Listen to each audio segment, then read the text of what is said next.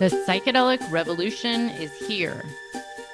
If you want to integrate your visionary experiences into your purpose, get clear on your entrepreneurial path, and help people while you do what you love, then this podcast is for you.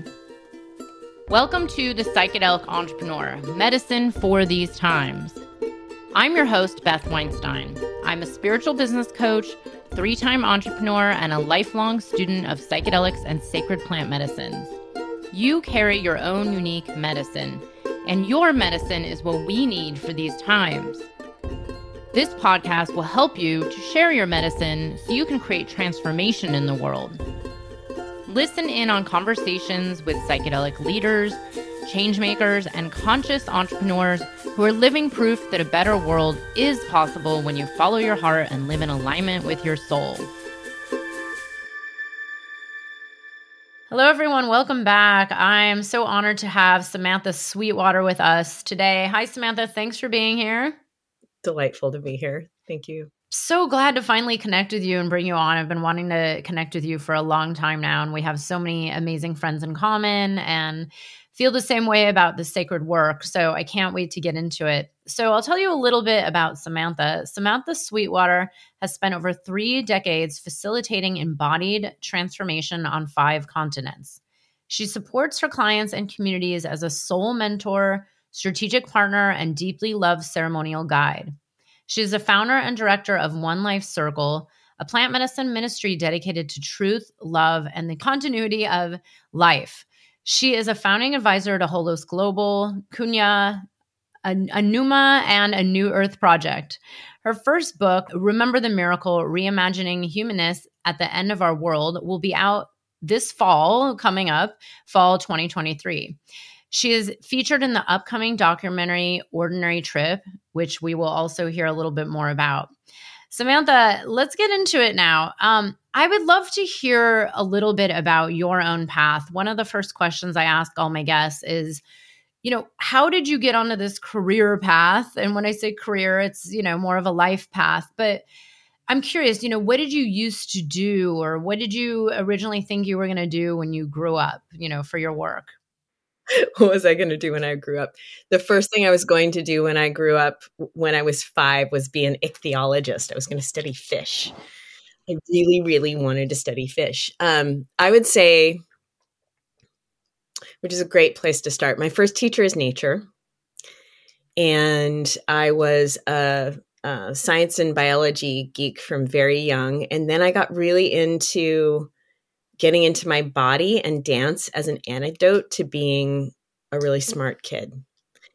And I was like a child prodigy who was very clear from very early that all the tracks that were available to me were lame. And was like, I kind of knew from really early, like, I have something in here and it's a soul, and I need to figure out how to be this person that I am. So I started locking myself in a wrestling room at my high school when I was 13 and making dances about spiritual states with no name or form. And then I started grabbing other kids and facilitating states work, trance work, to ask really big questions like, what does it mean to come home? What does it mean to belong? What are the things that cause you the most pain? Is love real? How can we do it well? Why do we fight? Why is there war? And I started making these really long dances, choreographed dances about these questions with other kids through states-based exploration from the time I was 13, which I now recognize as like my own process of discovering holotropic work. In an emergent process that no one taught me how to do. Like, I just was like locking myself in this room. I'm figuring this thing out, and this is really interesting, and I want to do it with other people. So that led me to a career as a choreographer and dancer and community organizer in San Francisco at a time when there was still a really, really, this was pre-.com, huge, underground, vibrant, and very shamanic, like really like earth-based energy, rootsy, gritty underground art scene in San Francisco that doesn't exist anymore. But that was why I moved to San Francisco. I trained with a group called Contraband and a woman named Sarah Shelton Mann, who I very much consider, like, in a way, my first shamanic teacher. This woman was a master. She was a choreographer and an artist, but she was like an archetype that doesn't really exist anymore. That Pina Bausch was that kind of person, like someone who as an artist was tapped into the archetypal human experience and the experience of nature and forces of nature and greater than human energies and meaning. And so on some level, like, this all got started for me as a student of meaning and a student of the humans having human experiences and how that is healing and how that brings us home. Many chapters went by where I became where I went through radical injury, really lost my anchor as a performer, got really interested in experience as more fundamental than performance, like the shared human experience being the motive to make things. And for a period of time, I was a yoga teacher and trained yoga teachers, found that extremely boring because it's not a pedagogy of liberation. It's a pedagogy of, you could say, of obedience. Like, we go to yoga teachers to follow what they're telling us to do, which is fine. Like, I like good yoga teachers who I can follow, but that's not a pedagogy of liberation or of inquiry in a deep community sense of emergence. There can be emergence for the individual, but not so much for the group process. So I created this thing called Dancing Freedom, trained hundreds of facilitators in it, took it all over the world. It was very much, for anyone familiar with 5 rhythms or soul motion or ecstatic dance, it was like kind of a shamanic subset of that, very much grounded in a whole systems map for human development, the body, and our connection with nature in the more than human world. Midway through that experience, I really discovered that there was an edge of my own trauma and relational dysfunction that I couldn't heal with therapy, dance, meditation, yoga, and in a very difficult life passage when I was 35, found my way into a ceremony very, very reluctantly, extremely reluctantly. I was like, I'm a yogi. I've got this. I am not interested in assistance from substances. And it turns out that the alchemy of the love of individuals and a community with the amplified state of psychedelics with prayer, which is the synergy that I work with and have worked with for my entire experience with psychedelics, is extraordinarily potent for healing very, very deep trauma and repatterning, reparenting what it is to deeply belong and deeply feel whole. What my teacher calls the unimaginable happiness, that there's a place that we're reaching towards that has no precedent in our own nervous system or in our epigenetic and familial experience. So my own trauma and life challenges brought me into ceremonial work, which for me was never a one-on-one therapeutic relationship. It was always a community-based experience. And that has brought me into that world. And I've been in that world since then. As someone who's been a facilitator of transformational experiences for my whole life, both as a coach and as a group facilitator. So it's a long story, but it's I appreciate it about myself. I think there's a lot of people in this space who have much shorter stories. And I think long stories are interesting because it speaks to layers of initiation. And that's something I bring to the space. Beautiful. Thank you so much for sharing. And, it's like what you just said, the layers of initiation. And I talk about this a lot with my clients to really own our path and own our story and see all those dots that have connected, like how the one thing brought you to the next, to the next. And it's, this constant path of liberating that wholeness, that piece, that those parts of you that maybe weren't fully whole, or they weren't being fully expressed, or they were at the time, but then it's just the layers and the layers. And this is what I love a lot of people to see. This is why I always ask this story, because so many people struggle with trying to find themselves or trying to find some purpose or, make meaning out of where they're at in their life, especially if they haven't maybe checked the boxes of whatever it is, success or money or fame or whatever people are after. So thank you for sharing this.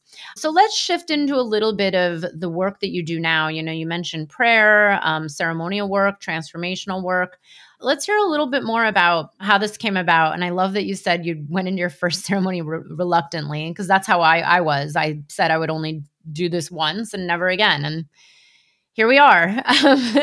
So yeah, I'm curious, what do you do to help people on their path now? So, like, kind of broad overview, I hypothesize that we have a mental health crisis because we've taken the sacred out of the world in the most broad sense, that the sacred is actually a fabric of deep relationship that we are biologically designed to have, that is made out of awe and wonder and respect and reciprocity and curiosity. And it's a dialogue that we're meant to have with, like, the tree out the window and the birds and our neighbors and our own bodies. And that is about recognizing the preciousness. It's about approaching life from a place of aliveness in a really basic way. It's not some imposed divide between the secular and the sacred, or the sacred and the profane. Like, it's like a recognition that the life we're living itself is a miracle. And unpacking and, like, really realizing that over and over again, and in a fairly humble way. It's not like some endless epiphany. It's like a presence. We're where we are right now because we pulled the sacred out of the world, and we've created all kinds of contexts where we interact transactionally as opposed to intimately. We've, like, pulled connection out of our days. I draw people into, very simply, the suffering that happens when we don't feel ourselves being fully alive, which can manifest as so many things, right? Like, it can manifest as a divorce, a midlife crisis, a sense of being very successful, but totally trapped in one's work and family agreements and arrangements. I work with a fair number of people who, I work generally with very successful people who have, like, hit some kind of wall. And that wall often has to do with having followed the program that we've been handed as a society, as a good child, as a good son, as a good daughter, as a good whatever we do. And not having, like, any nurturing to, like, deeply feel, which also is always linked to trauma and or attachment wounding. And so yeah, I bring people into the work from a place of recognizing that each soul is unique and precious and really wants to liberate its own, like, every person's soul, every soul wants to liberate their own genius. Which ironically has a lot to do with, like, embracing the shocking sameness of our humanity. Like embracing uniqueness is not the same thing as being more special. It's like the supreme irony is that embracing uniqueness has a lot to do with embracing your normalness and your humanness and the universality of that, and, like, the dissolving shame and guilt and all of the things that keep us in perfectionist mode, but also being able to center in and feel oneself and allow the very subtle, unique fabric of what makes you, you, and me, shine and express and make choices. This is so funny. I'm cracking up because I was just telling my clients about this the other day. It's like, I'm constantly communicating this where it's like, you are this pillar of light and there's no other human being like you on the planet, and we're all the same. We're archetypes. We all have the same patternings. It all comes down to these same, everybody has trauma. Everybody's operating from programming. There's no one fully healed living on this planet that I know of. Just constantly in this back and forth of acknowledging that there is this you that is your soul that is incarnated here for this particular reason. Who knows? And it's here to shine. And then to also be aware of that, like you said, like the sameness.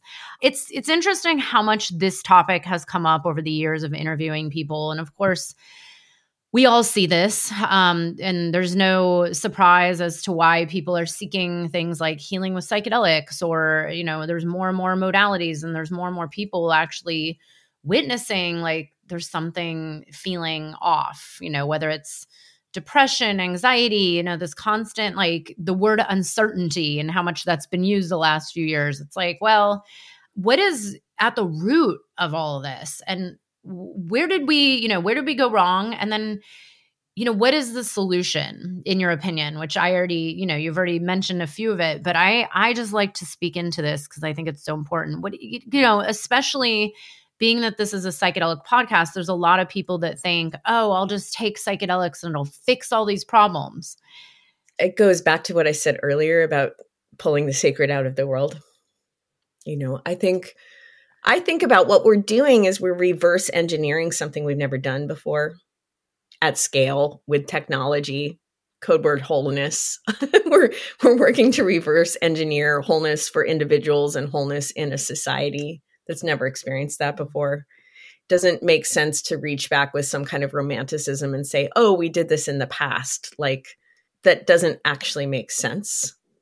It may be that there were cultures that were like in grace and in peace for decades or centuries. The Chavin dynasty, which is kind of a foundation to my own studies, was a 800-year civilization of peace that predated the Inca in Peru that had San Pedro use at the center of it.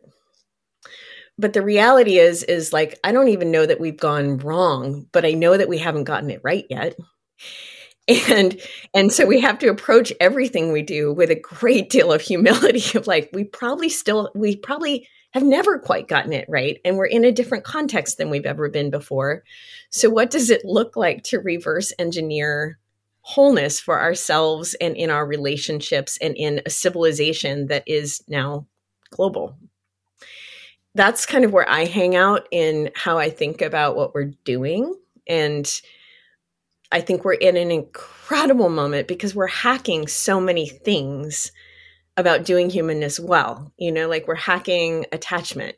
We're hacking the way that our brains work relative to our bodies. We're hacking better communication modalities for interacting with each other in intimate relationships and in work relationships. We definitely need a very different concept of success. Like the kind of like bar that most people are judging themselves against is not a realistic bar either for human happiness or for collective well-being. That's how I think about developing processes and talking with people about the psychedelic experience. I don't think psychedelics actually make sense as a healing modality separate from a pro-social and sacred way of approaching our relationships, both with other people and with the world, and kind of like world as in human world and world as in natural world. I think people are a little too obsessed with like, what is reality? And like, that is not going to get you to a better experience of how you interact with your partner in bed at night. It's totally irrelevant. What's relevant is, can you co-regulate and communicate and have healthy boundaries and feel yourself in a way where you feel like you're moving from a place of integrity and soften and open to being changed by the connection with another person. That's what matters. So well said, right? I want to dive into this a little bit more because you said some very important points that a lot of people don't seem to point out on a regular basis. But the idea of like, we are in a different context, like look at the world that we're in. We've never been at this place of global interconnectivity and also disconnection at this level. And I'm just curious, you're based out in California, what I would consider one of the epicenters of the psychedelic renaissance since, the early days. And there's been so much talk and movement about, we just need to get these to everybody and legalize them. And this is the answer. And then, you just said, well, I don't think psychedelics are the answer without these other pieces brought in, which is something I speak about constantly. I'm like, it's not the psychedelic. That's a piece of it. There's so much more. But what do you think is going to be necessary for this quote psychedelic renaissance to actually maybe have a true effect on the collective, in a positive manner? Simple things. I keep using the word pro-relational. Pro-relational being modalities, models, approaches to therapeutic and or church-based contexts that are community-based. Functionally, what I think strategically is the most important thing to add into our map is that one-on-one client-therapist relationships are not effective at creating experiences that help us to be human with multiple other humans. And the rest of our life is always being human with multiple other humans. So on a very simple, strategic, kind of tactical level, I think we need group therapeutic models. I don't think anyone is doing that well yet. I mean, it's interesting because to do it well is very difficult. It requires a very high level of skill on the part of facilitators. And interestingly, it also could be a more financially viable model. So I will just say group experiences and furthermore community stewardship that is real and in person outside of the therapeutic process. So we need that desperately. It's that question is a place where I spend a lot of time in thinking, and they're not easy questions to solve in the context of a VC funded rollout of the industry. But I mean, if I am talking right now to people who are in the VC funded industry, I would say, get humble and recognize that you don't get it yet. These substances have been worked with in indigenous contexts for millennia, tens and tens of thousands of years, probably hundreds of thousands of years, in contexts that understood that these substances help us to connect with something much larger than ourselves, who we are as beings in connection to other humans, who we are as beings in connection to other natural beings, who we are as beings in connection to ancestors, past, present, and future, and how we coexist in a continuity of culture that is greater than our lifetime. So like the psychotherapeutic model that we're working with predominantly in the rollout of psychedelics is really ineffective to nurture human beings who feel themselves in a broader context of just other human beings, first and foremost, but the continuity of life, of nature, of ancestors. We don't know anything about that. So first and foremost, I would say humility. Second, I would say getting really curious about what kind of facilitative models generate pro-social forward healing processes, what kinds of experiences can reconnect us with a sense of the importance of nature being connected to our lives. And I can't emphasize this enough because we know we're heading rapidly towards a major extinction event that includes most human beings. And to work in this space in ways that don't actually reckon with that is just stupid. It's just culturally idiotic. I mean, for the psychedelic movement to be a renaissance, it has to have a radical cultural imagination about what it looks like for human beings to live in alignment with our planet. Oh my God, I'm constantly talking about this, and it's so amazing how much is left out of the conversation. It's like blinders. And you said one thing that was very important is that there's certain models of care that would actually benefit the collective, the whole, but they don't make money. And they would benefit individuals. They would have better and longer lasting results. That's the supreme irony, right? And the challenge, I was talking to an MD in the space a couple nights ago, who's working in one of the top research labs in the country. And he was just suffering because he said, people are throwing tons of money because the way money gets thrown at things is in these tiny little provable micro steps that aren't doing anything to support the kind of holism that we need to actually create healthy human beings and a healthy culture. So one of the conversations I'm in with that lab is how can we create controls and research context to research more pro-relational models and evidence that the long-term results of this are actually much better for individuals and we could probably research it for families too. It's researching things on a community dimension is immensely hard, but there is potential to research the outcomes for individuals and families, and that's exciting. So I'm thinking a lot about how could we create frames to actually scientifically evidence that these are better things to do. And it's really hard because there's so many more controls, but it's totally necessary. It's like, we won't get to a renaissance. Like, what is the meaning of renaissance, right? Like, it's a radical cultural reboot. Like, the Renaissance emerged out of the Black Death. The Renaissance quite literally was started by two mid-level civil servants sitting outside of the gates of Venice with like a third of the population dead in the streets, literally saying, what can we do to redeem this situation? And I think we have to ask that question. We have to say, like, how do we redeem our situation? And not just for individuals. Like, it's such a different paradigm than a quick fix. It's like what the Renaissance was an invitation to the human creative spirit to participate in creating greater beauty in the world.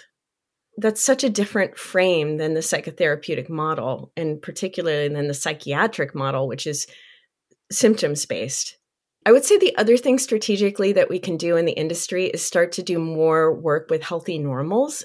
I mean, we definitely need to address PTSD and suicidal ideation and addiction and all the things. Like, I'm a huge advocate for that. I'm a massive yes to it. But there's another dimension where we can start to flesh out how to work with a much more holistic vision of how do we improve people's lives. And that's around life satisfaction, a sense of purpose, effectiveness in our relationships. Like, we need to, I would say to researchers, like, let's do more work around healthy normals, and funders, like that work actually provides a much greater opportunity for cultural imagination. That really matters. Those are some things that I think about. Beautiful. And it's interesting because I've created a few summits around this interconnection of the medicine path and awakening to the sense of purpose, like literally just awakening to your soul. The last summit I did was called Psychedelic Sacred Medicine, Soul's Purpose in Business, integrating visionary experiences into heart-centered entrepreneurship or conscious entrepreneurship. And I've had the same discussion about, there's so much talk of healing the anxiety and PTSD and depression and so on. But then what about, like you just said, the shift into people who are functioning fine, as in like just fine, but they're disconnected. They have no sense of what's going on around them. They are not actually even feeling their bodies. They don't care about the earth, and so on. And how can these medicines actually have an effect? If you're actually not at the point where you're dealing with, complex PTSD and having to heal that, but you're thriving in, the traditional sense of success and, like you said, people who've done well, on paper, but then maybe they just actually feel like they have no meaning and they feel totally disconnected. And maybe this is actually where there is some opportunity for the larger scale, solving the world's problems or healing the planet. But this comes back to this question of like, well, why would a venture capitalist invest into that? Like, where's the money and where's the money going into the research? Probably not a lot. I mean, I'm assuming there's some. I hope there's some. I'm curious, do you feel like there's a a larger systematic issue here that it's like, everything is still coming back to how can we make money on it? How can it turn into a business? Kind of like you said, taking the sacred out. Do you feel like this is the gist of what's happening in the psychedelic space, or do you feel like Yeah. And I mean, personally, I would put the brakes on decriminalization immediately because I don't think it's looking good for communities. Mm-hmm. And I mean, I was part of the original decrim crew, and the original decriminalization movement was and is a community movement. It's a movement to restore sovereignty to communities, to continue to be in the emergence of a culture that is community-based. There's many systemic arguments to say that that capitalism counterdicts community, that the social good that happens in community does not thrive in the context of monetization, because monetization incentivizes consistently behaviors that don't live in the fabric that is community. Yeah, I would just say we really need to examine how we're liberating community sovereignty. I think there's businesses doing great work around community. Kuya, which is one of the businesses I advise, is doing profoundly excellent work in Austin to nurture community as a business.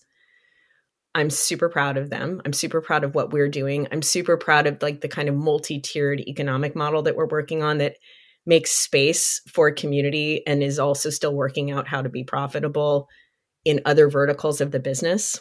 I'm dancing up for joy around what we're creating there. Shout out to Gunter Bergman and Jess Magic and Kuya.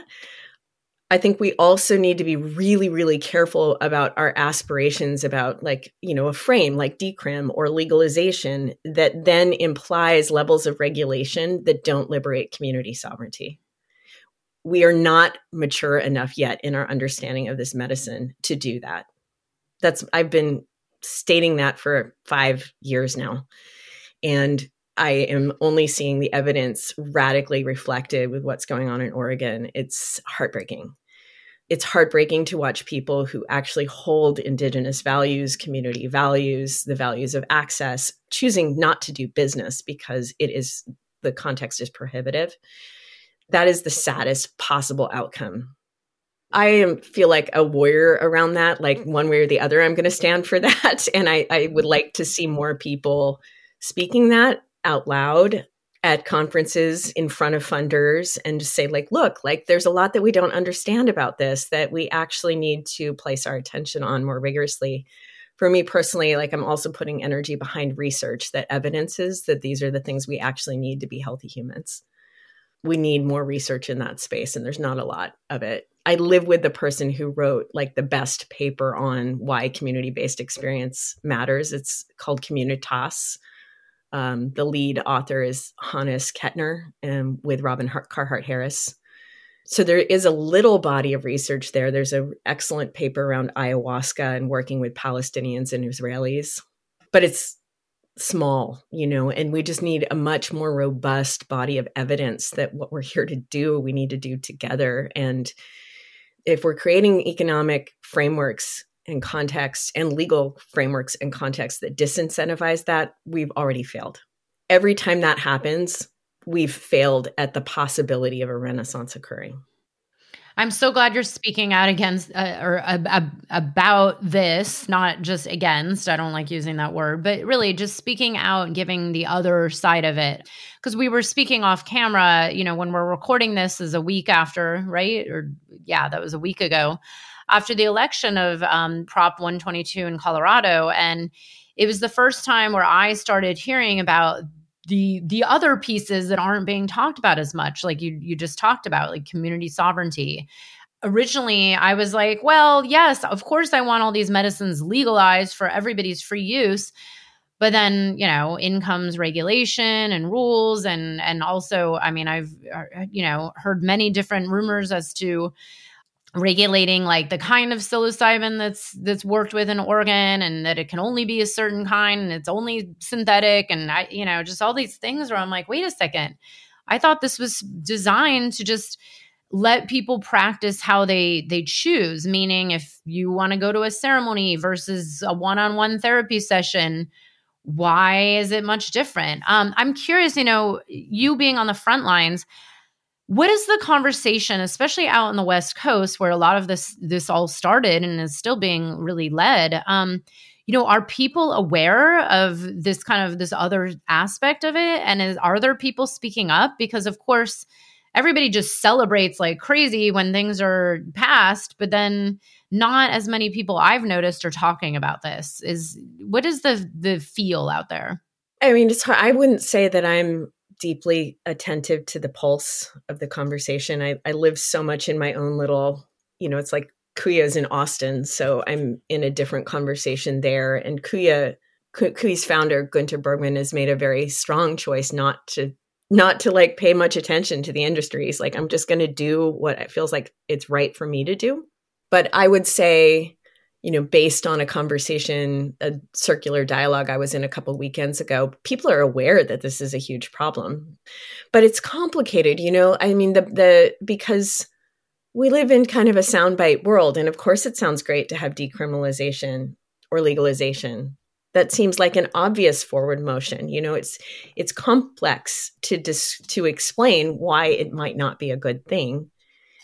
I don't think that's a dominant awareness. I'm trying to just not get upset because I actually feel sometimes the same way. It's like I'm just doing my thing. And maybe it's, blatant spiritual bypassing where it's like, well, everything will take care of itself, or it will all work out somehow. Or maybe we just need to do this all wrong to then figure out how to do it right. But then at the same time, it's like, well, there's people speaking up and we have these platforms and, we have outlets to at least give a different perspective and have people maybe rethink. And I also agree that this is moving very fast without a lot of thought behind it as to how is this actually serving the whole. But again, I think this is like a larger systematic problem where it's like, well, who's funding the push for these bills? Like where's the root of all of this? So it's, I don't know, lobbyists or a certain amount of companies or investors. I don't know. But anyways, let's shift gears a little bit.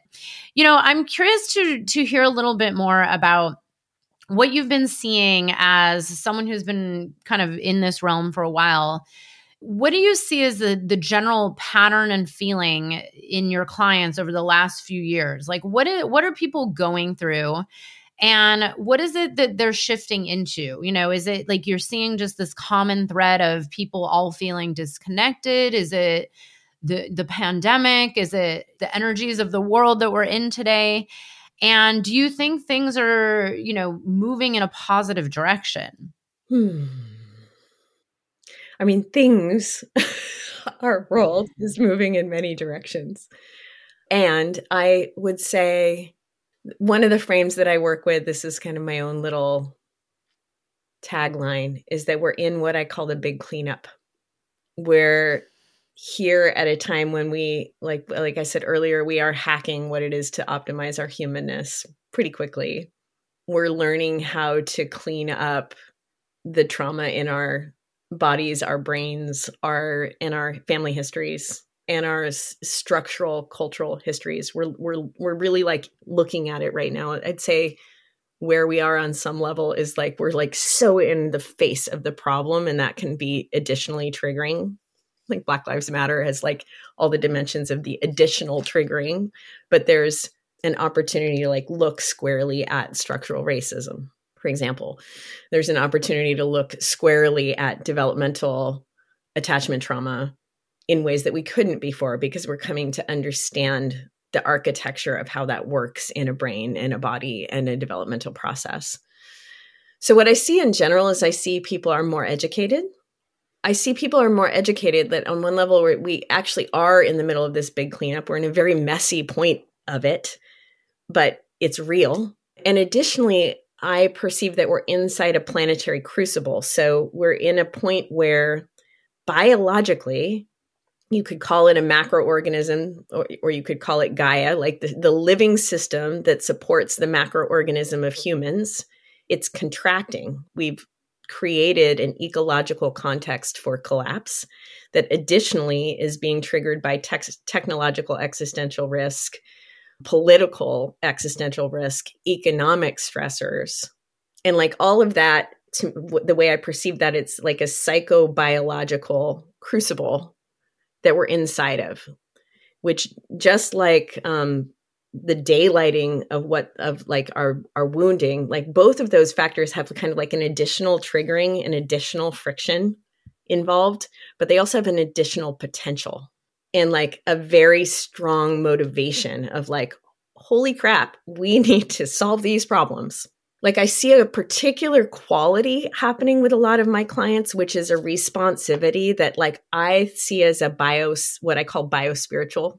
It's like you could say spiritually, we're being called to be the solution, but like also quite literally biologically, we're being called to be the solution to the problems we've created for ourselves. And that is a positive driver ultimately. I'm very much seeing that in my clients. And I call in people who are like responsive to that on a purpose level. So I have a specific kind of lens there, but I see that in general in the world. I mean, we're really creative and we're responsive, and it doesn't really matter whether you say it's the nature of our souls to create, which I think it is, or if you say it's the nature of our biology to create. Like living organisms seek to adapt to their environment.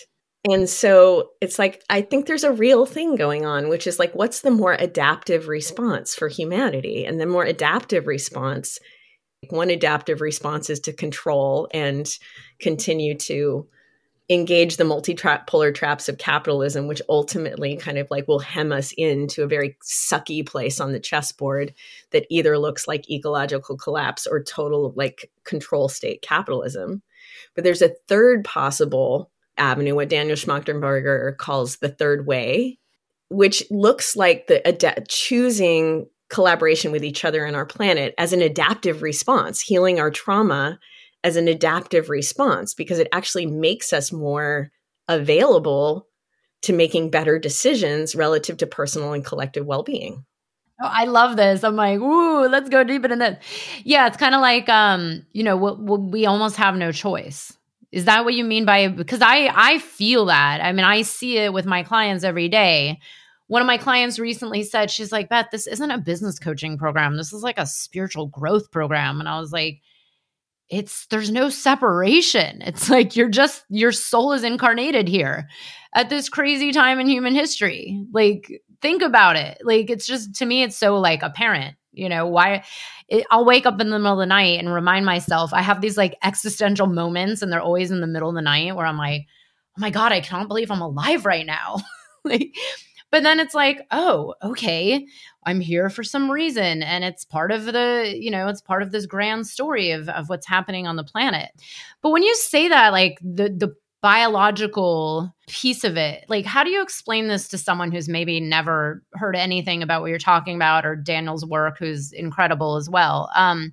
But, for people that are, let's say, maybe even struggling, because I've seen this, so many people, it's like people fall into major depressions because of the, things that are just so beyond our, like, one person's control on the planet. What do you say to people to help them at least, try to understand that, okay, it's not you, it's all of us and you, it's like climate grief or planetary mourning, which of course I think a lot of us just live with, but what do you say to people who are like in this place? I mean, really simply, I say to people, you're an organism and you're having an experience that is organismic. Like, it is stressful to be in an environment that is degrading. It's stressful. I mean, there's all kinds of stressors we deal with all the time. It's stressful to be in sonic environments that have a ton of different stuff going on. It's stressful to be in vibrational environments that have a ton of different Wi-Fi's going on. It's like it's stressful to be in a food system that doesn't have the nutrients in it any longer that your body actually needs. All of these things are facts, and so people are kind of like, oh, whoa, like, fact. That's so relieving. The way in my cosmology, the way I see this is our bodies and our souls are one. Like your soul chooses your body manifests your soul, like a space for your soul. There's no separation between these two things. But the soul is that which like kind of makes you uniquely responsive. The things that give you joy uniquely are different than me. The quirky things that you notice are different than the things I notice, et cetera, et cetera. It's like we're all just a slightly different flavor. And that is part of how we get to respond to these stressors that we all share. You know, what do you love? What breaks your heart? What keeps you up at night? What makes you the most angry?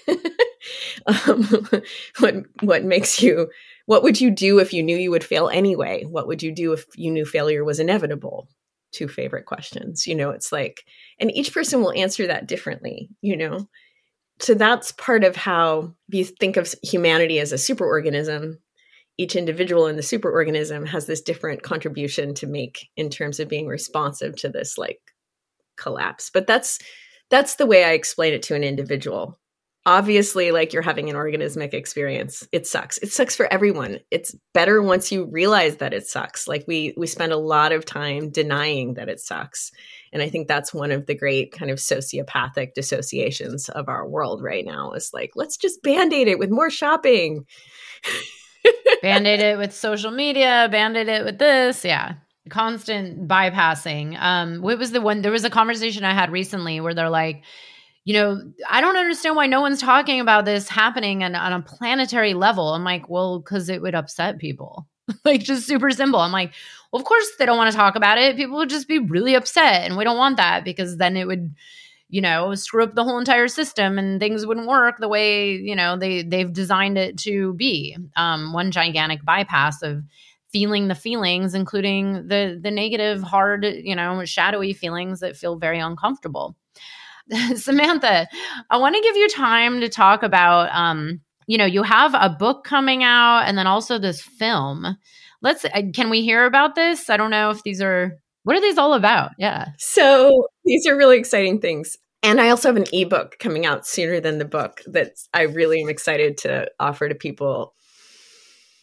So I'm writing a book called Remember the Miracle, Reimagining Humanness at the End of Our World, which is, you know, what I've been speaking about this crucible and our more adaptive possible response. This book is about the crucible we're inside of and the more adaptive possible response of the third way forward that involves the big cleanup and enabling our souls to create the things we're here to create, to co-harmonize with the planet that we're part of. So that's really exciting. That's going to come out next fall 2023. If we backtrack from that, in the spring of next year, I'm in a movie that I'm so excited about this movie. This movie is called Ordinary Trip, and it's about healthy normals coming to the medicine. Something I didn't say when I was talking about healthy normals is it turns out that almost all of us have some pretty dense layers of trauma. So like being a healthy normal doesn't mean you don't have crap you don't have to clean up. And this movie follows Ronan Levy, who's the executive chair of Field Trip, in a very vulnerable, it's like, he's so brilliant on film. I love Ronan so much. And every single person in that film is so courageous, and including the team that filmed it. Like the team that filmed it is Shy Kids Media. They are the best human beings. I've never had the experience of being around so many cameras and people and just feeling like it was like an invitation to vulnerability and authenticity. They're the most lovely human beings. The director is a brilliant, brilliant human. Charlie and Walter, you're amazing.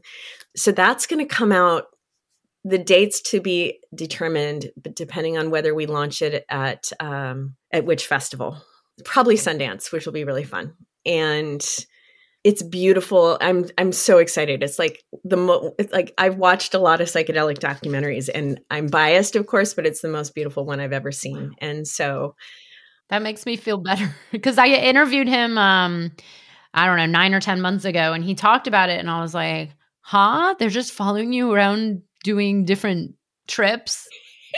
He didn't get into details. And then I think I asked him, I was like, have you drank ayahuasca yet? And he was like, no, but maybe that's changed. I don't know if it's changed because ayahuasca is not featured in the film, but I do know his worldview has grown a lot.